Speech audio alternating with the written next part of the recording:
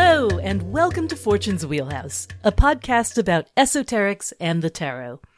I'm Susie Chang, and my co-host is Mel Moline. We're going on a journey through the symbolic imagery of each of the 78 tarot cards. If you use a Rider-Waite-Smith deck, or a Thoth deck, or Mel's own Tabula Mundi deck, you've come to the right place. We love making this podcast, and we hope you love listening to it. But you should also know that Fortune's Wheelhouse is more than the sound of our voices. We have a home on the web at www.patreon.com/Fortune's Wheelhouse.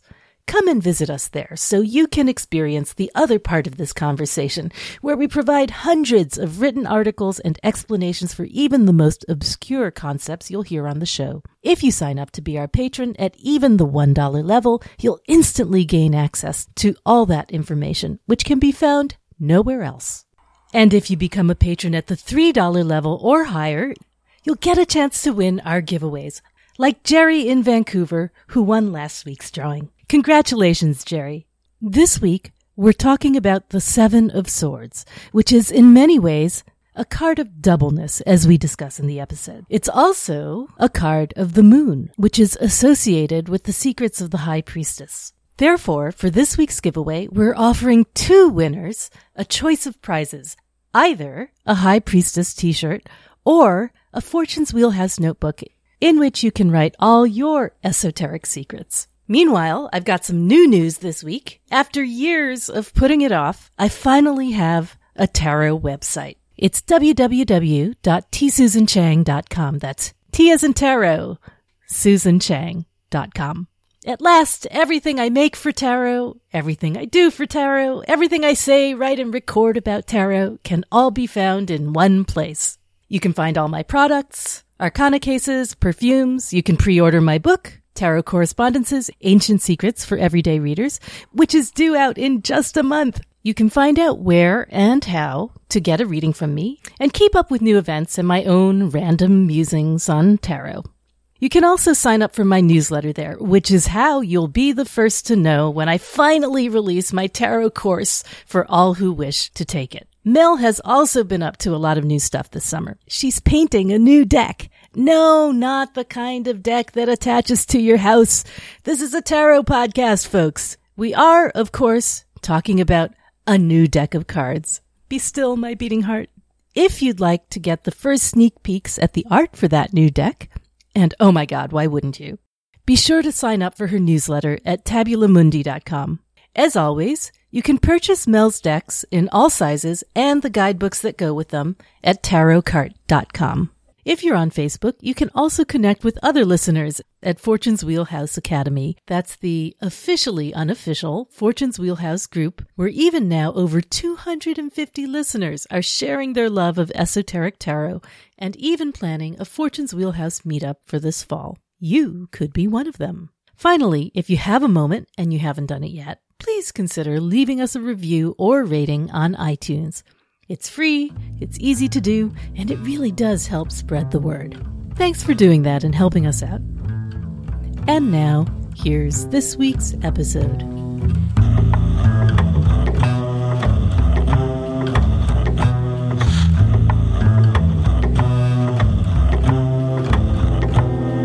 Ne, že by byl smutnej, spíš ho to tak trochu sere. Jakým stylem to jde všechno do prdele. Musí na to myslet furt a nedokáže přestat. Kdy všechny ty smělý plány a všechny velký gesta najednou nahradili chlapci z malého města a je čím dál těžší jasně vidět nepřítele. Okay, so we have arrived at the Seven of Swords, the Lord of Futility or Unstable Effort. This is actually our second attempt, speaking of unstable effort, because our software punked out. It is one of my absolute favorite cards. Looking forward to talking about it, although we are at the end of our recording day and who knows, we're running on fumes. Fortunately, as both of us have Aquarian moons, we don't care about the body and its puny needs. And we stomp on feelings. We stomp on feelings. Just kidding. We laugh at An Aquarian once said that to me, and I had to laugh. So this is the decan of the moon ruling the third decan of Aquarius. It is the location of my own moon at 27 degrees of Aquarius in the 12th house. So I'm very very familiar with the devious contortions of this decan. I love the idea of futility and unstable effort with this, despite them being very negative characterizations. I think that comes from the variability of the moon. Yeah. You know, the idea that it waxes and wanes, and sometimes that provides strength, as in the Nine of Wands, your own sun card, I think. Mm-hmm. Yeah. Yep. But sometimes it provides this sort of like vacillation or distraction. Yes, that's a good word for this card. Yeah. Vacillation. Yeah. The sort of like being in numerous places at once. And how that interacts with the fixity of Aquarius is really interesting. There's a doubleness to both of them. And it's not just the moon's flexing and fluxing, but it's also the third decan of the sign. Mutable. Which, it's the mutable decan. It's a fixed sign, but it's the decan where the energy is kind of unstable anyway. Personally, I call this the card of the divided mind. It's the mind that's traveling in two tracks at once, which can lead to fantastic multitasking or to incredible disasters because you couldn't focus. Dissipation exactly. of energy. Exactly. This is associated final decan of Aquarius. You can see this expressed in a number of different ways in the cards, and I guess we'll get to that later. But I think what's perhaps the most interesting to think about at this point is the associated, do I want to go associated majors yet? No, let's talk about, this is the curse of this card. The mind is going in like 5,000 directions at once. So other moon cards, we were talking about the strengths and weaknesses of the moon. Other moon cards are moon in Taurus for success. Mm-hmm. That is some of the luck factors of the moon that we ritualize with. Moon in Cancer as luxury. That's the sort of pulling of the tides and the ability to find treasures from the deep.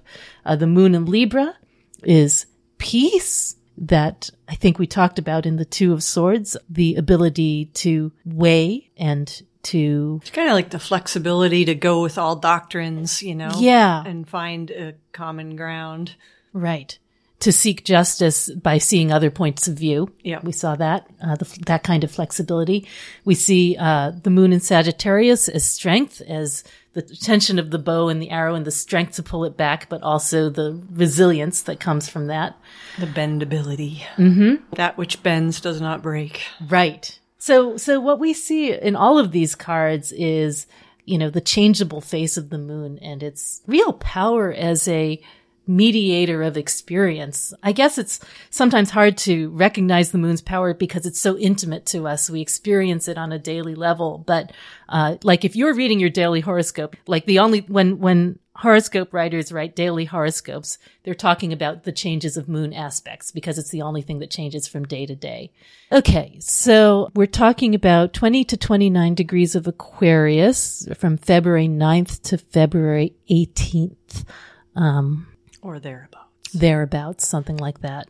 All right. So the majors associated with this are the High Priestess for the moon and the star for Aquarius. And what a nice combination. What a great combination. You would think it's great, and especially in the Sephira of Venus. Yeah. You would think that would be awesome. Would be delightful. Just like you would think the Empress and the Star would be delightful in the 5. And yet. But there are real reflections of both cards in the Seven of Swords. For example, I always think that the secrecy of the High Priestess is reflected in this card. Definitely. Yeah, there's a hidden agenda. An element of deviousness and what you don't see, what that's going on. Right. I mean, if you think of the moon as when you contrast it with the sun is the direct light, but the moon creates the indirect light, the reflected. Yeah, which creates shadows and illusions and strange shit. So, that's something that goes on with this card, as well as the secrecy. And the star, also provides guidance and light, but it's a distant guidance. It's not right there with you, helping you out with every step you take. It's there at night. And so this is a card, despite the fact that the the Rider-Waite-Smith card is a daytime card. I think yours is much more accurate in a sense because it's more of a nighttime card. And there's that sort of navigating through darkness thing. Yeah. Yeah. Moon and stars. Exactly. Really fascinating. What's also interesting is that you go from this card, from the last decan of Aquarius to the first decan of Pisces. That includes the moon card. So you're going from moon to moon, from the moon in Aquarius to represented by the high priestess to the Saturn in Pisces represented by the moon. So there's a sort of like finding your way through starlight and moonlight. And there's also the connection, with the first decan of Pisces in that that's where Fomalhaut is. So your royal watcher star of air is actually there. So I think that these two cards are so intimately connected. They're both cards of leaving, the 7 of Swords and the 8 of Cups. They're both cards of finding your way, but they are different in affect. Yeah. This is an intellectual wandering through the labyrinth, and the other is an emotional wandering through the labyrinth. Yeah, and there's some element in both those cards of potentially abandoning something, Yeah. through inattention or whatever. Yeah, leaving something behind, for sure. Just to harken back to what we were originally talking about when we started the Aquarius cards, we talked about the Fool's Journey as one from Libra, the crossroads, to Aquarius, the navigation or compass, to Gemini, choice. That's a journey of finding his way as the Fool. But here in Aquarius, we went from the 5 of Swords, where we found concepts of risk, of scarcity and resentment, to the 6 of Swords, where we found the tools to navigate. And now with the 7 of Swords, we are at the point where we're improvising. Yeah, right. Yeah, it's exactly. About skills and resourcefulness. And like, you may have gone out on your journey with your sextant and your orrery and your ship and everything all in order. You can't predict what's going to happen, and you must deal with it as it arises. Shit's going to happen, and you're going to have to come up with something. Yep. So, coming up with plans on the fly is one of the things this card is all about. The Plan B card. The Plan B card. It's like, everything's gone sideways. Now what are you going to do? Yep. Yeah. Yeah. And that's one of the things I really love about this card, despite its instability. This is a MacGyver card, Yep. Yep. Quick thinking on your feet. Right. See if you can talk your way out of this one. Yeah. Yeah, there's a quality with the 7 of Wands that's also very MacGyver-like. I mean, the sevens in general are like, make do with what you got. Yeah. But this one is, and I'll talk about this more later, I think of this as the Odysseus card. It's like, you're gonna use your mouth to get you out of this situation. Your mouth and your wits. Yep. It's all you've got. The story of resourcefulness in this, to me, is really reflected by the Hebrew letter associations of the majors. The high priestess being associated with the camel, and the star being associated with either the window, which shows you the distant journey, or the fishhook, which allows you to reach for things that are far away from you, like with your remote fishing line. Cast. Yes, exactly. They're both about the things that are in the distance. And if your destination is far away, you want a camel. You want to be carrying your water with you. You want to be like crossing the desert. Do you remember in Promethea, there's that point where Promethea, the heroine is traveling and they see the abyss, and they see, I think it's Crowley on a camel crossing the abyss, because she has the direct path across the abyss from Keter to Tiferet. And you want the ship of the desert to take you there. Yes. So we were talking about ships as sky and sea vehicles. The camel is the ship of that desert that crosses the abyss of knowledge, of Da'at.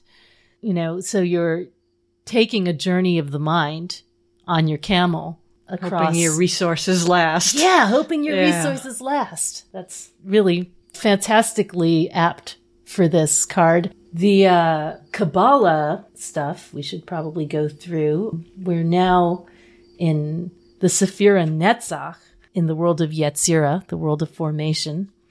And boy, does Crowley hate sevens. It's so unfair. I know. He talks about sevens, as I recall, he talks about them as being, so doubly degraded, I think. Yeah. The idea that they're off the middle, low on the tree. Off the middle and somehow low on the tree. Worse than the eights. Yeah. He thinks of eights as being a corrective to the seven. Yeah. Which is, I don't really buy that. I think they're equal and opposite, But you can really see in the thought deck how and we'll talk about that more when we get to it, how he dismisses the sevens as difficult. But I think, Netzach as victory, a lot of people feel that the Seven of Swords is not so bad because it has that, that concept of victory associated with it. There's a way of working with it. I think it's probably Liber Theta that talks about the idea that the sevens show what's needed to achieve victory in different circumstances. So here it's, the intelligence and cunning in the suit of swords that's needed to achieve victory under a difficult circumstance of the mind. Yeah. Yeah. And also, Netzach, the word Netzach, I didn't do a deep dive on it before I came here, but I generally have understood it to mean a victory that has to do with endurance and persistence of, lasting through time. Yep. And I think that this card sort of talks about the resources that you need to survive to last through time. Netzach in Yetzirah, the world of formation, is, you can think of it as being the ability to adjust to the vicissitudes of life. And whether you do that logistically or whether you do that magically by probability enhancement and sigil casting or whatever it is that you do, this is about maximizing the potential of what you've got to work with. Working with what's there and developing it to its fullest potential. So that you can live to fight another day. Yeah. Oh, virtues and vices of Netzach? Yeah, the virtue is unselfishness, and the vice is unchastity, which is interesting because what Gareth Knight was saying about that is that it wasn't so much necessarily unchastity, like as in a sexual nature, but he said it can be a lack of clear definition of the use of force. Yeah. And I thought that was really interesting in terms of this card. Yes, there's a moral ambiguity to this card. Yeah. Yeah, that's like, I associate this card with the trickster, with anybody who uses their mind, who can say one thing and think another. Mm-hmm. So like actors, politicians, diplomats. Yeah. And there's a real having to like deal with ethical gray areas. Yeah. There. Definitely. That makes me think of the vice of Netzach. Yeah. Yes. But the virtue as unselfishness is interesting. That's not a thing I would have associated with this card. Yeah.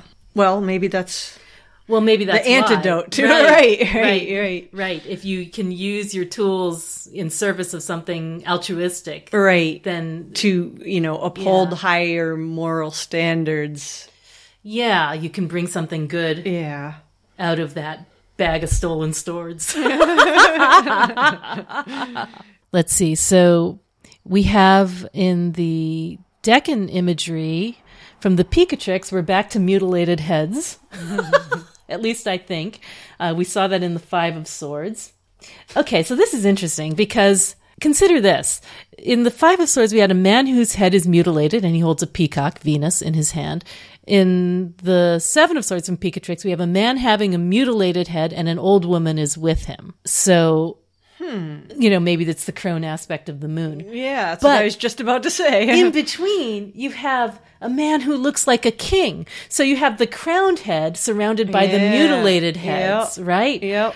So that's really interesting because we think of crowns as a form of intellect. And here we have, and we talked about in the Five of Swords, we talked about headlessness as this destruction of the ego. Yeah. So you have the crowned ego in the Six, working as it should be. Connected to the divine. That's another crown meaning. Right. And then you have these mutilated heads to either side, Right. Where they're off balance. It's like, nice try, but... and we often see heads as a reference to Aquarius, Yep. So this is Aquarius, and it's sort of off balance, scattered, didn't succeed, fail version. This is interesting. The decan's signification is abundance, accomplishing of will, and giving offense.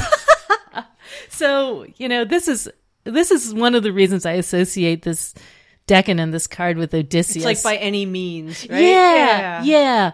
Because Odysseus goes on these journeys and he offends everybody, but he gets it done. He's the man of many sorrows, right? But also the man of many ways. So he finds a way around the twistiness of circumstances, with his bent way of looking at things. Oh, and the Agrippa's decan signification is insolence and impudence. So there's a thumbing your nose at the gods thing going on with this, never a good idea, but and there's the wisdom of experience in that sort of idea of the old woman or the crone being with the man with the mutilated head. They're sort of like, well, I've done everything at this point, and maybe the old woman could kind of be a Bina Saturn reference, maybe too. Yeah. Yeah. Or priestess. But it's the power of experience to be used as a tool. So Atea says something about the upright meaning being espérance, which is hopes. And and this is interesting with that old woman. The reversal is sage avis, which is good advice, wise advice. So on the one hand, you have the thing that you're striving for, which is always associated with the star, right? Yeah. And on the other hand, you have the good counsel that, a sort of like realistic ability to evaluate the world from your experience and work with it, I think.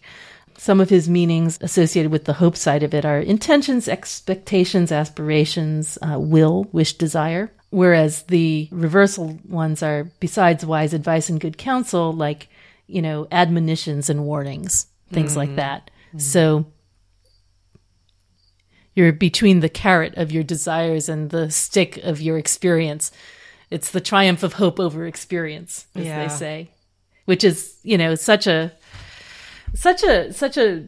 great motto for this card, because when people say the triumph of hope over experience, they're usually talking about somebody who did something really foolish. And this card is a manifestation of the fool, in a way. This is like the risks he undertook and the price that he's about to pay. Yeah.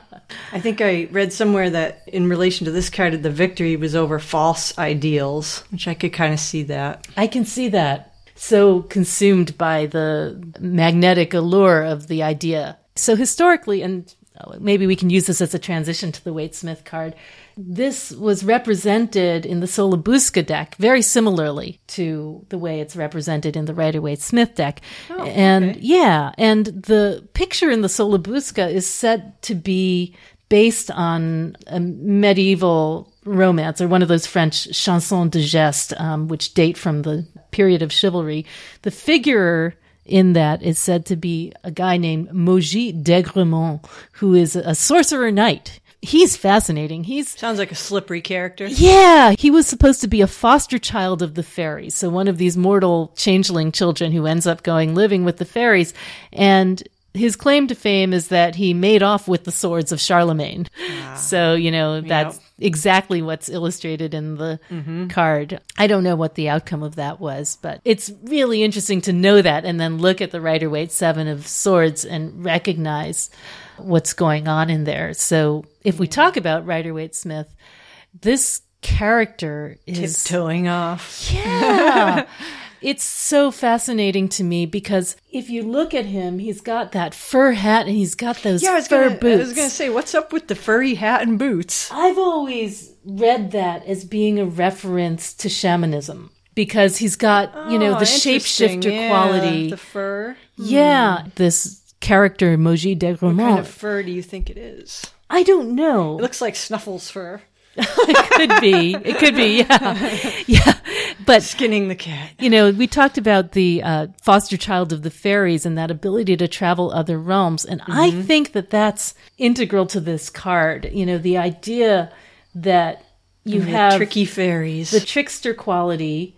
You would think that there would be a Mercury card that was the trickster card, but this one is the one that's always been the trickster card for me because it's got that ambiguity about it, the ability of the moon to interpret both ways, and yet it has also the traveling quality of the Aquarius. So the trickster god is often a god of the crossroads as well. But what makes me think of shamanism here is that often shamans will dress in skins of animals because in their journeys they take on animal form to create the effects that they're trying to bring back, the medicine they try to bring back to the real world. And to me, this figure is someone who travels between both worlds, who is simultaneously in both worlds, who is on stage in both worlds. You can see the stage card, and who is simultaneously trying to hold one agenda in his head while he is in another realm entirely, trying to recognize his hybrid nature as a spirit, as a human, as an animal, and not to lose that identity, but to hold it, both identities while on the journey. And to me, that's very much of the nature of this card. Do you know anything about those figures in the background? See the guy with the big stick, and it looks like a couple people like crouching down around him? Yeah, I saw something in Secrets of the Waitsmith Tarot. There is a passage that they quote, and I didn't bring it into my notes because I wasn't that convinced of it, but it's interesting. They said that there's a passage in Henry V that is about an armorer and, being on the field, on the encampment.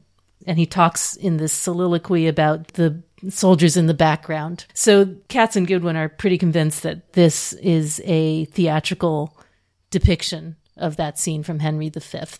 Although the long pole almost looks like the one in the 6. Doesn't it, though? Yeah. And there's 3 figures there, but... Yeah. Yeah. It's so interesting that we have, like, in the 5 of Swords, we have a figure in the background that you should look at. In the 6 of Swords, we see the farther shore that you should be looking at. And in the 7, we have possibly the figure from the 6 in the background that you should be looking at. One of my absolute favorite features of this card is on the camp tent. If you look at the tent in the lower right, there is a moon over Aquarius. I see that. And it is possibly, the only glyph representation that I can think of in the Rider-Waite-Smith of the Decan associations, moon governing the 3rd decan of Aquarius. And I remember the first time I saw that was probably, I don't know, like maybe 10 years ago, and it just blew my mind that it was there. It's also interesting that the tent encampment is a temporary thing, right? It's not a house. It's not something that you stay in. It's something that you provisionally set up to meet your needs. It's kind of nomadic. Yeah, which I think is, again, we talked about this in the 9 of Wands, the moon as the camel and Samech as the tent pole, Sagittarius. The camel and the tent are basically signifiers for the journey of a nomadic person, right? And so here we have this tent, which is sort of what you need to have a home on the journey. And it's not going to last forever, but it's there for the moment. It's interesting that the tent pole, because, brings in the art card. And there's something I was thinking about this card possibly as, in a way, related to that ability to take things and transform them. Yeah. Whether it's situations or, Yeah. Right. I see what you mean. The art card focuses on the work of transformation, and refinement. But the star card, the Aquarius card focuses on the distant goal. So they have a similarity of a sort. Yeah, and also, so one of the things that, I think of with this card that's so evocative, and really this is one of my favorite Rider-Waite-Smith cards because it so beautifully illustrates the concepts inherent in the card, is that the guy is looking in one direction and his feet are going in the other. He's looking back over his shoulder to see if anyone's going to catch him. Yeah, so there's that secrecy and deviousness, but also the ability to look at things from multiple perspectives, to really understand what another person might be thinking, which is essential for diplomats and actors and politicians and thieves. Being able to see your adversary's position, anticipate it, work with it, and position yourself as best you can to maximize the possibility of success in the face of that adversity. And I was talking to Randy this morning about this card, and we were talking about the Odysseus figure, about his moral ambiguity, but also that he was someone who thrived on changefulness. He was a king in disguise wherever he went. You think about, I was talking about that shaman's fur thing. Think of him like in the cave of Polyphemus with the sheep, and how he puts himself and his men in sheepskins in disguise so that, through trickery, he can escape the situation. And then Randy reminded me that at the end of his journey, he disguises himself again. Yep. And even to his son, his son doesn't recognize him. And it's almost like he can't stop playing the game. Yeah. Apparently after the journey, and this is not something I remembered about Odysseus, he goes on, after he's home, he gets so bored, he goes on another quest and dies. Because he just can't stop. He can't stop playing. Yeah. I associate him with the Scarlet Pimpernel as well. They seek him here, they seek him there. Those Frenchies seek him everywhere. Is he in heaven or in hell? That damned elusive Pimpernel. So again, the two worlds, the concept of escape. And I also drew a connection in my mind with, we were talking a little bit about the camel and the tent pole in the case of the Nine of Wands, Moon in Sagittarius, but I associate the Aquarius with the fishhook. And Star Tzadi, Aquarius, fishhook, right? I see where you're going. Yeah, and so if you're sailing across the sea on the desert ship, the camel, I'm making equivalency between the desert and the sea. So when you cast your line into the sea with your fishhook, you're trying to bring something towards you. Tzadi is, I think, cognate with tzaddik, which is the Hebrew word for a righteous person. So, I think that there's something about this card about trying to do the right thing, not necessarily succeeding, but trying to find your way towards being a righteous person. And the definition of a tzaddik, failing. And sometimes failing, but there's a relationship with secrecy here too, because one of the definitions of a tzaddik, a righteous person, is that they do a good deed for its own sake, not to tell other people. Mm-hmm. So there's a secrecy that surrounds the good deed that makes it righteous. Maybe that's part of that unselfishness aspect. Yes! That's it. That's the connection. Yeah. Yes, thank you. You were saying that the virtue of Netzach is unselfishness. So the tzaddik can find the virtue of Netzach by not boasting about their good deed, but doing it in secrecy. That's what I'm trying to get at. It's getting harder and harder to draw the connections as we get tireder and hungrier. We do these in groups of three, the three cards of a sign. And so, by the time we get to the mutable decan, we're usually falling off a little bit. Have been going for hours. Right. So even though Crowley talks about sevens as being, as the card of utmost weakness, there's a strength that's in disguise. The danger of it is that you give in to the weakness. Right. And you say, I give up. But you don't have to. Even with the 5, which is a lot more negative, you can still turn things around if you take that proactive stance before that disaster happens, you know? Right. And here, you don't have to fold. You don't have to give in to the lethargy or the inertia or the unstable effort. Right. Or the immoral action. There's and this is a good transition for the Thoth card, I think, because is it Crowley or is it Duquette who compares it to the rheumatic boxer trying to come back? Crowley does, but Duquette mentions it as well. Okay, that's why. Yeah. Yeah, so it's the rheumatic boxer trying to come back after being out of the ring for years. And I think there is something that they both say about, here it is.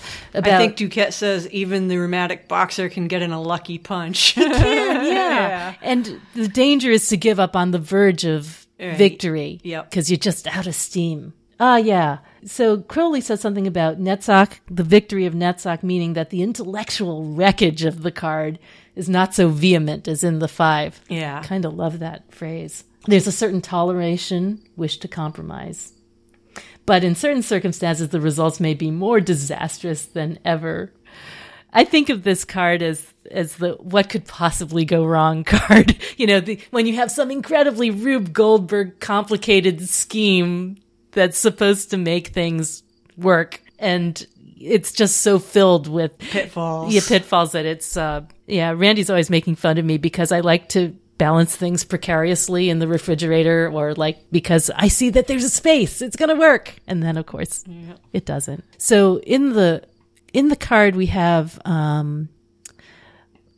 it's those, each of those, this is similar to like your swords in the orrery in the previous card. Mm-hmm. So each one has a planetary hilt. Yeah. Yep. Yeah. Yeah. So we've got, going from left to right, I see Moon, Venus, Mars. The central one is the Sun, of course, and then Jupiter and Mercury and Saturn. Yeah. So the Moon one on the left, it has like 2 rings on it. Is that because of the waxing and waning moon or something? I don't know. I never quite understood that. Or maybe it's just emphasizing the moon. So it's so interesting that those 6 swords are like against the sword of the 6 sun. Against 1. Yeah, and you can see the chips in the sword and the sword's being attacked. Because it's the sword of the sun, it's like your purpose or your reason, you know, the thing you're trying to do, your ego, is being attacked from all sides. Which I think makes me think of like, you know, the experience of the monkey mind. I was just about to say, it's almost like the sun is getting attacked by, since this is a card of swords, by all these different parts of the mind. Yeah. You know? Yeah, which is monkey mind, really. Yeah, like when you first sit down to meditate and you're like, oh my God, what the fuck is going on in there? Right. You know, because it's out of control in there if you just sit still for a minute to look. It's like, there's a line in the Avengers where one of them says, Loki's brain is a bag of cats. Nice. And this is the bag of cats. Yes. Yep. So it's no wonder that, you know, we're creatures of distraction. We talked about the 6 of Swords as being a little bit like a card of the internet. And the 7 of Swords is when you've spent all day looking at cat videos all of a sudden. Right. You didn't even realize it. You were supposed to be working and you got sucked into the cat videos. Yeah. Right. Yeah. Could be the card of the wormhole too. I think it's actually Duquette who talks about the moon in this card as being associated with dreaming. So like when the rheumatic boxer's trying to come back, like because he has this dream. It's not sort of the imaginative aspect of dreaming. It's like, you're dreaming. This is a fantasy. This is not reality. And what you were saying earlier about the secrecy of this card, it's kind of like the Trojan horse. You know, what you see is not what you get necessarily. Yeah. The Trojan horse, which was one of Odysseus's ideas. Exactly. Yeah. Exactly. What you see is not what you get. Beware of sender. That phrase, you're dreaming, is like a perfect encapsulation of futility. It's like, you have some great idea, fine, but you're not going to get anywhere with it. Yeah. It's like your sun is so weak from being, your purpose and will is so weak from being attacked on all sides that it's not going to happen. and if you interpret the glyphs on here, not just the ones on the swords, but the ones up and down from the card, that she always puts in there, the moon is at the top, like it often is. Mm-hmm. And that could be the ascendancy of the fantasy over the reality of the sun. Yeah, and those forms in the background. Yeah. They do look sort of like fantastical in some ways. They do. And there's 5 of them, which sort of reflects the imbalance of the other 5, Yeah, there's definitely something ghostly and illusionary about this. And the 7s being about desire, that's about your unattainable dream or your futile dreaming nature. But then there's also it takes that kind of dreaming nature and desire to succeed at some less tangible things like the arts and music and poetry that have a lot to do with the 7. Yeah. I read something about Orpheus being associated with Netzach. Which I thought was really interesting, That sounds really familiar. Where'd you read that? I know. It's all a big soup in there. Yeah, it's all a blur. I've been reading for a while. I feel like I've read that too. Yeah. It's probably in the Book of Thoth. Maybe it's 36 Faces. I don't think it was Book of Thoth. It could have been Gareth Knight. I just don't know anymore. Well, this is why we're doing it a podcast. We don't have to footnote. Yeah, thank God. That we would be here for 4 hours if we tried to do that. But I thought that was an interesting idea, the idea of Orpheus and the arts and... Yeah, and the idea that he couldn't help looking back. The feet were going one way and the head was going another. Yep. And that was the downfall of his loss of Eurydice. Right, couldn't help himself. Couldn't help himself. Oops, I did it again. Yeah. That's unstable effort. It's like you persisted almost long enough and then you gave up. Not quite, yeah. Right. You gave up just when victory was in sight. Right, because the star is still hanging there in the distance as a guiding, navigating light for you, but perhaps the fluctuating light of the moon caused you to miss your step. Yeah, that last poor decision did you in. You were doing so good. Right. You made it this far. And you second-guessed yourself. Yep. There's a lot of second-guessing in this card. Mm-hmm. And I've always seen this card as, sometimes you give up intentionally because you think that you can claim you didn't really lose because you didn't really try. Mm-hmm. You know what I mean? Yeah. You say, oh, well, I could have done that.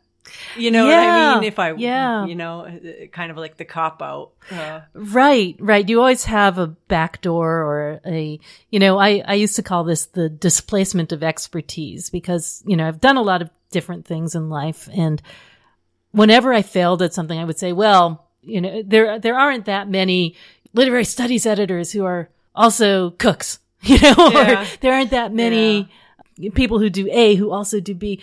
And the card of excuses. Exactly. I was like, okay, my identity isn't really here. It's somewhere else. Yeah, exactly. It's somewhere else. Like I didn't really fail because I wasn't really giving this my all. Right. Yeah. Uh-huh. And that is the challenge for me. I can never quite put all my eggs in one basket. Yeah. Me neither, actually. Yeah. Trying to negotiate that is the work of a lifetime. Mm-hmm. The other thing that's so cool about this is that I think Austin Coppock talks about the moon in Aquarius generally in this deck, and I'm going to actually read it. I bookmarked it because I resonated so much with this when I read it for my moon card. The moon finds a strange home in the third decan of Aquarius. These natives are citizens of no land, yet never without roots. They're emotionally independent, capable of finding comforts where none seem to exist. If you've seen my house, you know what that's like.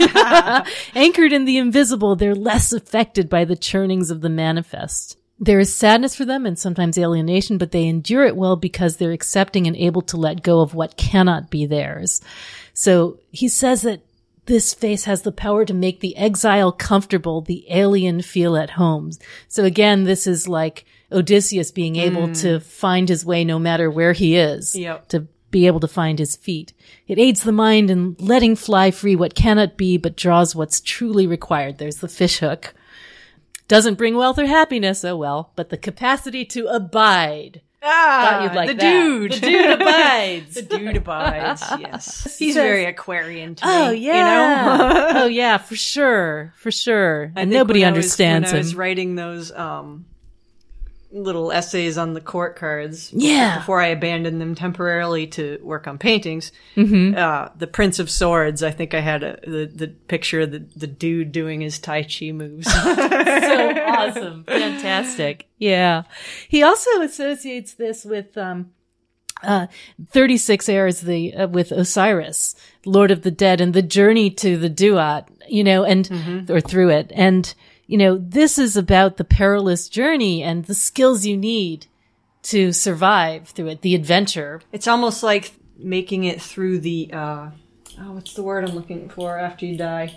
After you die, the 49 the Bardo? days. The Bardo. Yeah, through the Bardo, and there's yeah. all these temptations Yeah. that will distract you. It's almost like that. And 49, which we've seen in the 5 of Swords, the 6 of Swords, and 7 times 7 is 49 days through the Bardo. But, Yeah. but during that, supposedly the soul can be led astray into an undesirable incarnation through Right. desire. Through desire. Which is very much of the Netzach. 7. Yeah, isn't that interesting? That's fascinating. And also the fact that, this is, in the Thoth card, you have the sun being attacked from all sides, journeying through the land of the dead, through the night, under the moon, hopefully to come out the other side. Okay, I guess we can say goodbye to Thoth. And on to Tabula Mundi. Oh my god. See, all 7 of Swords cards should take place at night. That's my feeling. Yeah, this one does. So, where to begin? We've got the combination of the moon, the priestess, and the star. So, there's a moon in the card and a star, or several stars in the card. From the priestess, we have the camel as the Hebrew letter Gimel for the priestess.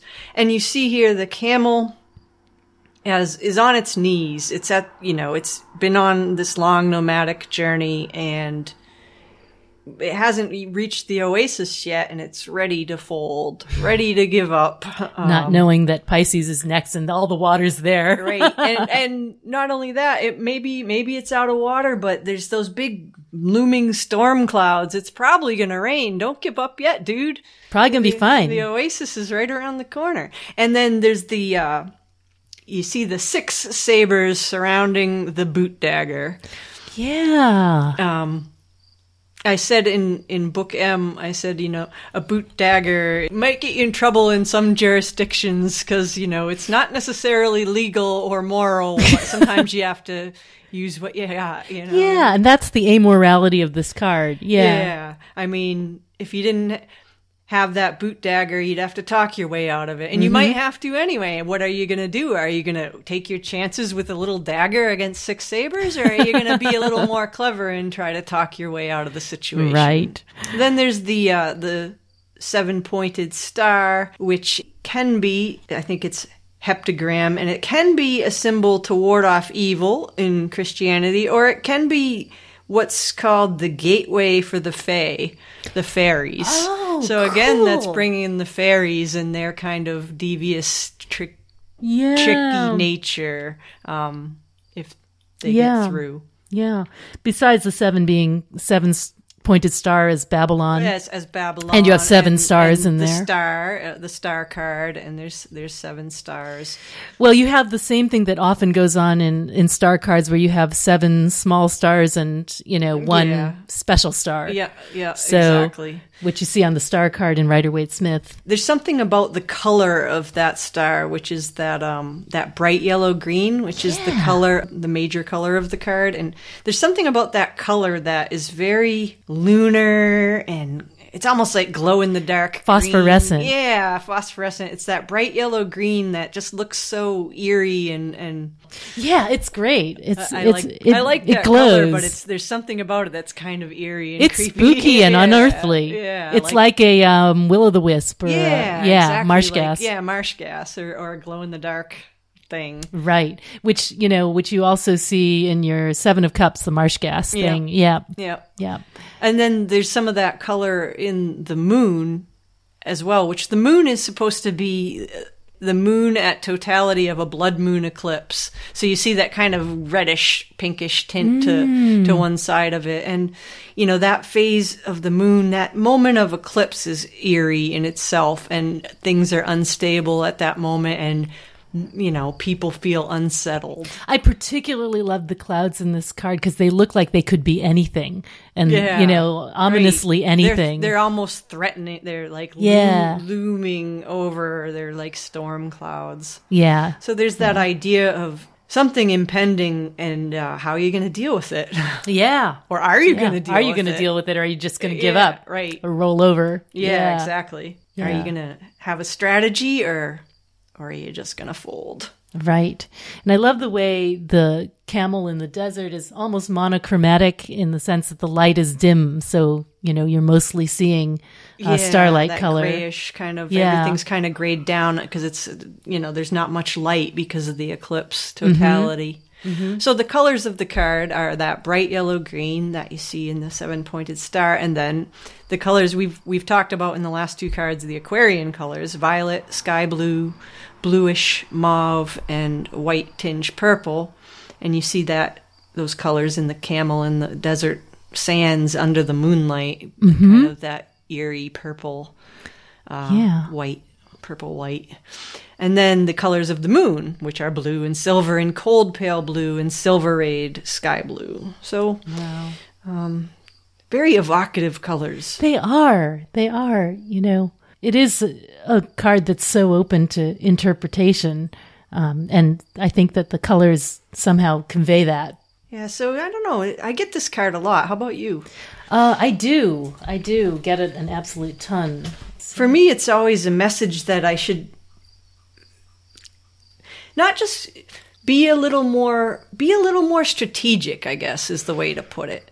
Not in a, unsporting way, but to take advantage where there is advantage if you can. Yeah. Yeah, I see what you mean.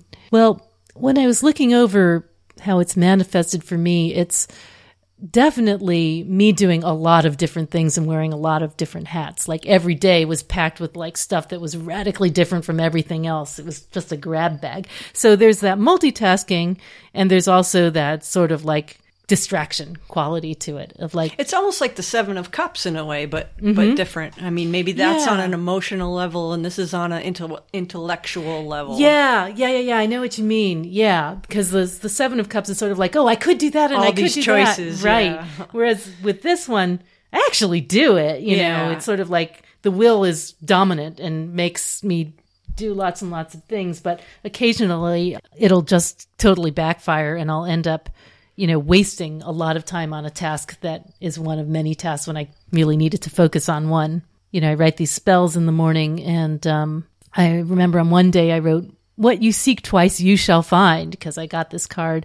And I spent most of the day on a long false lead trying to buy perfume bottles, which was distant because I was trying to get them from China, and ultimately failed. Fruitless and futile. Yeah, interesting. Completely futile. I also got it on Halloween last year when, again, it was another day where I did a million different things, but my son missed his bus. I was writing and recording my other podcast. I was doing readings out in North Adams. I got stopped by a cop on the way back while I was driving back with the other reader who had in a baggie full of pot brownies. and the whole... Talk about the 6 savers. Exactly. And everything turned out fine. We talked our way out of it. It was there fine. You go. There you go. But, it was At least you didn't have to break out the boot dagger. That's just what it's like, a life where weird shit just keeps cropping up and you deal with it and move on. So, and sometimes it's just, many things happen and they're all really enjoyable. I feel quite comfortable with days like that, but that's probably because of my moon placement. All right. Oh my God, are we going to sum it up? I guess we should. We got to make the stable effort. Yeah. All right. So what didn't we talk about? Oh my God. This is the card of the divided mind, futility and unstable effort. Card of the trickster. The card of Odysseus and all his many travels and man of constant sorrow. Clever, conniving, calculating, Trojan horse-like projects and plans. Yes, his devious ways that make him beloved and scorned by the gods. His inability to stop playing the game. The accomplishing of will and giving of offense. The FU moon. Yes, exactly. We talked about Orpheus and the 7-stringed instrument. Yeah. Is that, what's that instrument called? Is it the lyre or the sistrum? I think so, yeah. Yeah. Lyre, yeah. Yeah. And his feet going one way and his head the other, unfortunately. And his furry fez and shamanistic overtones. Yeah, the shapeshifter. That's right. And the interesting mutilated heads of the 5 and 7 of swords and the crowned head of the 6 between them. Yeah, the destruction of the ego and the failure too. Yeah. The idea of the virtue of unselfishness and the vice of unchastity as a lack of clear definition of the use of force. Right. And secrecy as two things, as the thieves' deviousness, stealth, hidden agenda, but also as the secret of a good deed done for its own sake. Yeah, the unselfishness. Mm-hmm. I talked about fairies and changelings. Oh, yeah. Yeah, the foster child of the fairies making off with the swords of Charlemagne. We talked about the long journeys of the camel and the tent. We talked about Osiris, Lord of the Dead. And the 49 days of the Bardo and its temptations for the soul. Yep.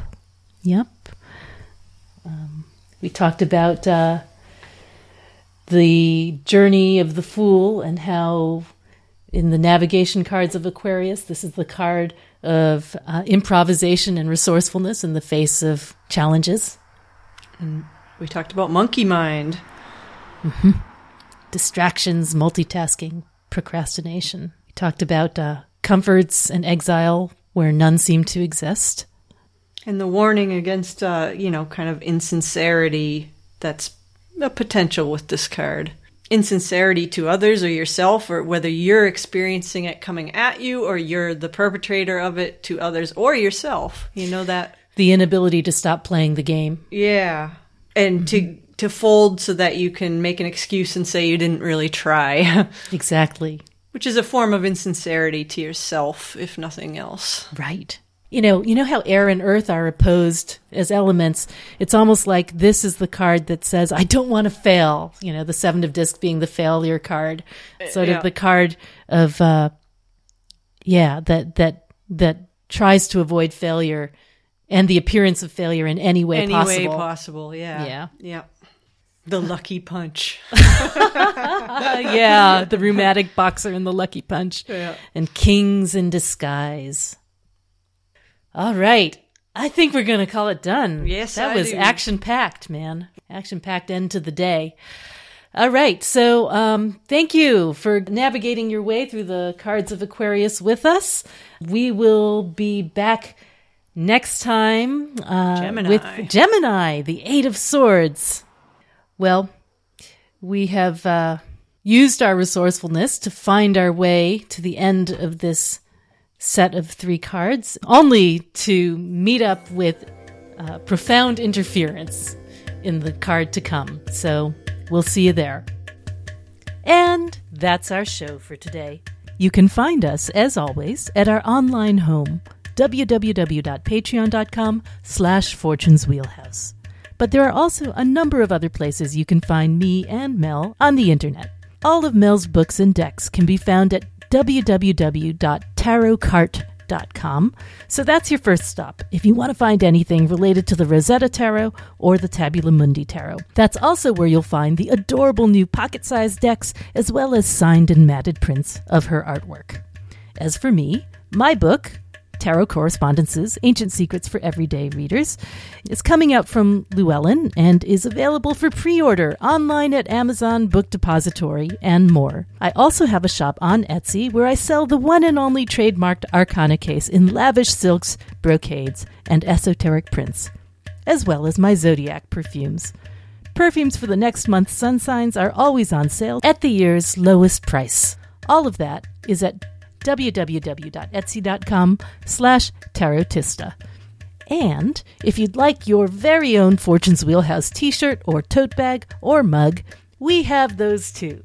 You can find them at our Redbubble shop.